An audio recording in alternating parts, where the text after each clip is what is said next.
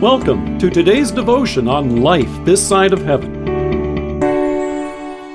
The Word of God from John chapter 3, verses 19 to 21. This is the verdict. Light has come into the world, but men love darkness instead of light because their deeds were evil. Everyone who does evil hates the light and will not come into the light for fear that his deeds will be exposed. But whoever lives by the truth comes into the light, so that it may be seen plainly that what he has been done through God.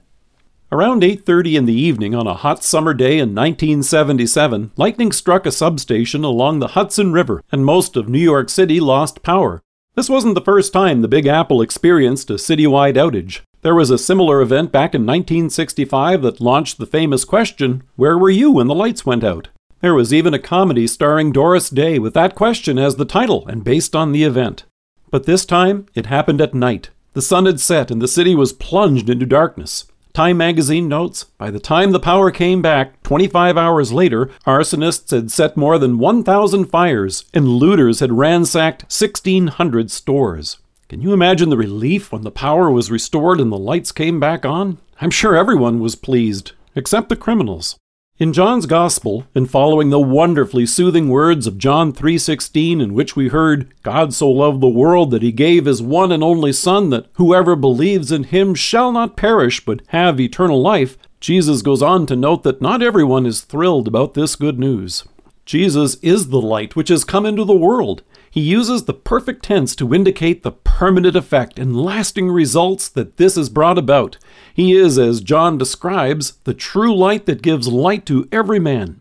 He has shown the light of God's love to us and revealed that in him you and I now have forgiveness of sins, reconciliation with God, and everlasting life. But sadly, there are those who reject Christ's light and the salvation he has come to bring, and as a result they are under God's judgment. In the verse before this, our Savior notes, "Whoever believes in him is not condemned, but whoever does not believe stands condemned already, because he has not believed in the name of God's one and only Son." That rejection of Christ shows itself in their works and gives evidence for this rejection.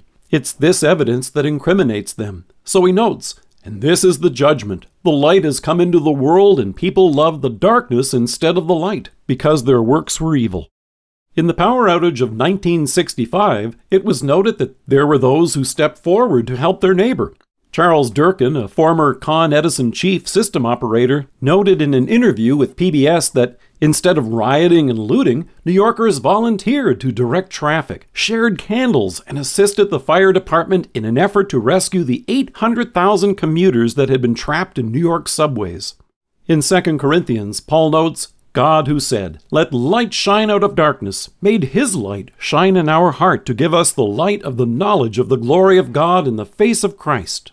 As a result, it's thrilling to be able to walk in Christ's light and serve God and our neighbor in the innocence, righteousness, and blessedness that comes by faith. It's also a blessing because it reflects his light into the lives of those around us, our friends, our family, and co-workers. Jesus notes, "Whoever lives by the truth comes into the light, so that it may be seen plainly that what he has been done through God." You and I have a real opportunity each day to share his love in this sin-darkened world. When darkness descended upon New York and the riots and looting and fires followed, some blamed it as an act of God. The reality is that when darkness descended upon the cross, Jesus overcame the darkness of sin. You and I have a Savior, and through faith, we have his forgiveness and salvation, and a glorious future. Let us pray.